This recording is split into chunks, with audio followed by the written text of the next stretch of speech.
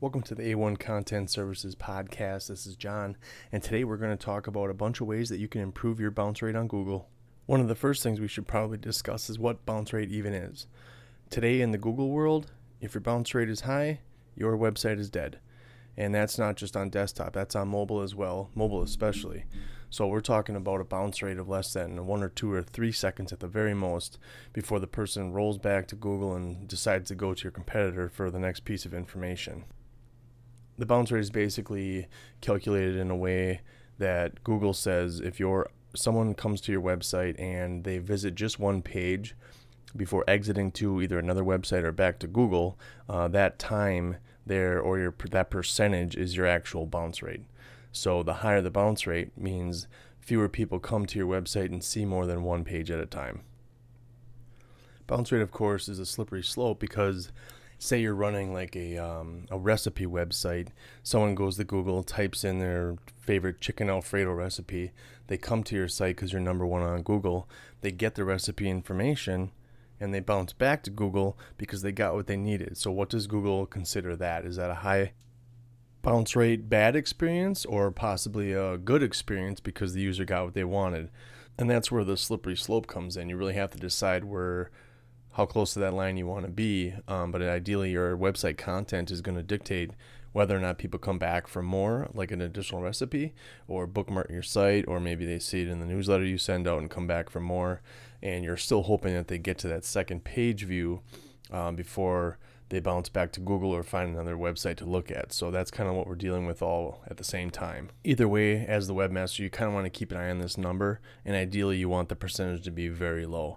It's a great way to target some of the page content that might have a high bounce rate. You can go in and optimize it, add internal links to other pages, or just figure out possibly what the reason is that people come to the site and then bounce off when they reach that one page. So now we're going to take a look at a few things that might cause a high bounce rate and things you can do to kind of, fix that bounce rate and get on Google's good side. The first thing I want to talk about is your page load time. If your page takes more than 3 seconds to load, you're not going to keep the visitor. I mean, that's just the way it is today. Everything we have is at our fingertips. Fast mobile devices, even laptops, computers, everybody gets the information now. So if your page has a lot of elements moving around, the core web vitals are kind of causing a huge issue, and your page loads in 5 or 6 seconds, you can count on that visitor being gone, and that will increase your bounce rate, and that causes an issue with Google because you're not providing a good page experience for the person that was looking for that content. My simple recommendation would be make sure you're optimizing for mobile especially, and then go to desktop. Google wants mobile first mentality on all websites to begin with because most of the traffic is coming through mobile. So even if you make an adjustment to your website, always take a second to look at it on mobile and navigate around and make sure all the page elements are on the screen and where they belong, and that you can get around in less than 3 seconds. If there's a lot of things on your page that are creating your page to load slowly, like oversized images, videos, anything in the background, like a lot of analytics can cause this problem, you want to make sure you isolate each one of those things and then optimize them for that page. Once the page speed comes down, the load time will come straight down. Obviously, your bounce rate could increase, so it's a bunch of baby steps you can take to get to the main goal, which is getting on Google's good side, especially on a mobile device. The next thing I want to talk about is your site navigation.